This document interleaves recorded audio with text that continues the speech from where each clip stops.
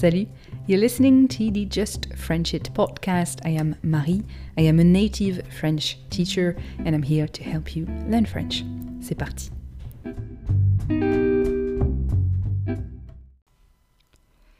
What do you picture in your head when I say the word study? If you had to draw a picture of the word study, what scene would you choose? Who would be the characters and what would be the context of the scene? Now I'm going to give you a couple of seconds to think about this and to draw a mental picture. You got it? Okay. Well, I am willing to bet that in your scene there is at least 2 books, probably a lot more. Possibly the scene actually takes place in a library with hundreds and hundreds of books, where you see someone sat at a desk reading and taking notes at the same time. And they are focused, right? They are trying hard to understand. Am I right? Is this what you think about when I say the word study? If so, that is totally normal, right? Most of us have this image of the student trying hard to understand something. And that is exactly why, if you want to speak French, you shouldn't be studying it. You should be learning it. And there is a massive difference. Studying and learning are 2 very different things. When you think about studying, you see this student deep inside a book. You see someone trying hard. You see it as an intellectual challenge, right?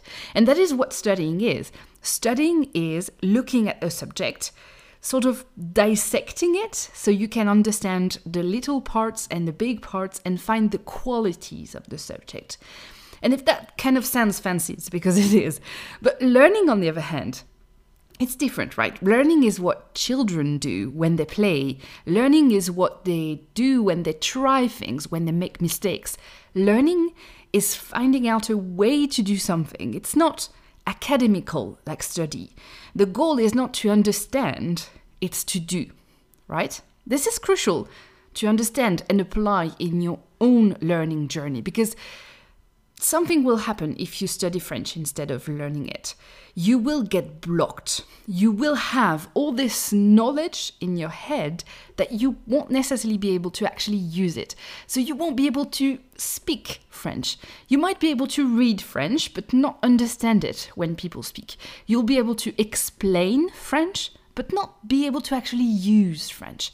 And let me tell you this situation, it's really, really frustrating because I've seen that. I've worked with people who have this problem. And when they are reading in French, or when we are reading in French together, they are usually pretty good, right? And they are even often asking very specific grammatical questions. They can sort of dissect the sentences and tell me where the subject, where the verb, what tense it is, etc. But they don't understand me when I speak. And it takes them a lot of time to get to that conclusion of what it actually means. They are not really able to reply to me in French, or if they are, it's very difficult and they muddle words together. And it just doesn't seem fluid and fluent.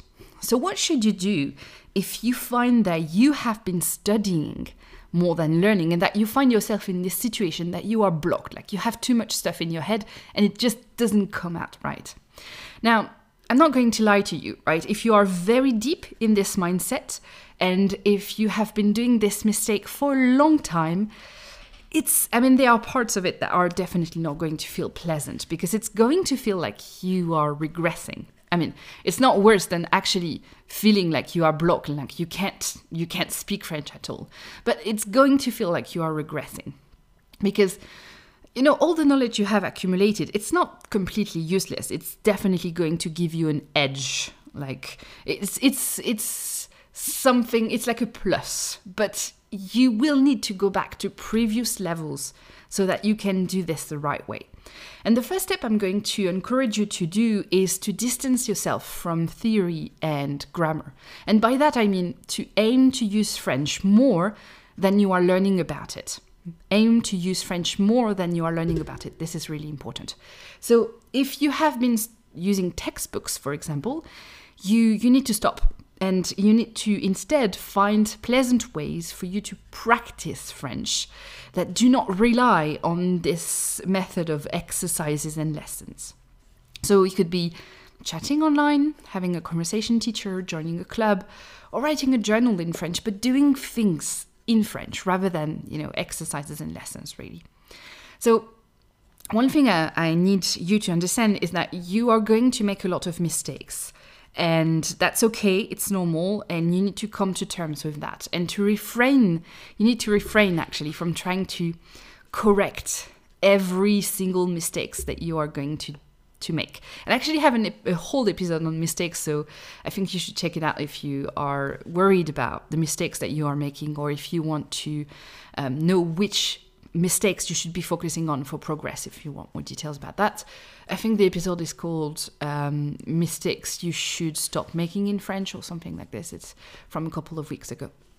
Now, I know that listening to me right now and hearing this and understanding this kind of feels like you have wasted your time, but you will be surprised at how fast and how much French you can learn when you stop studying and when you just start playing with it, really.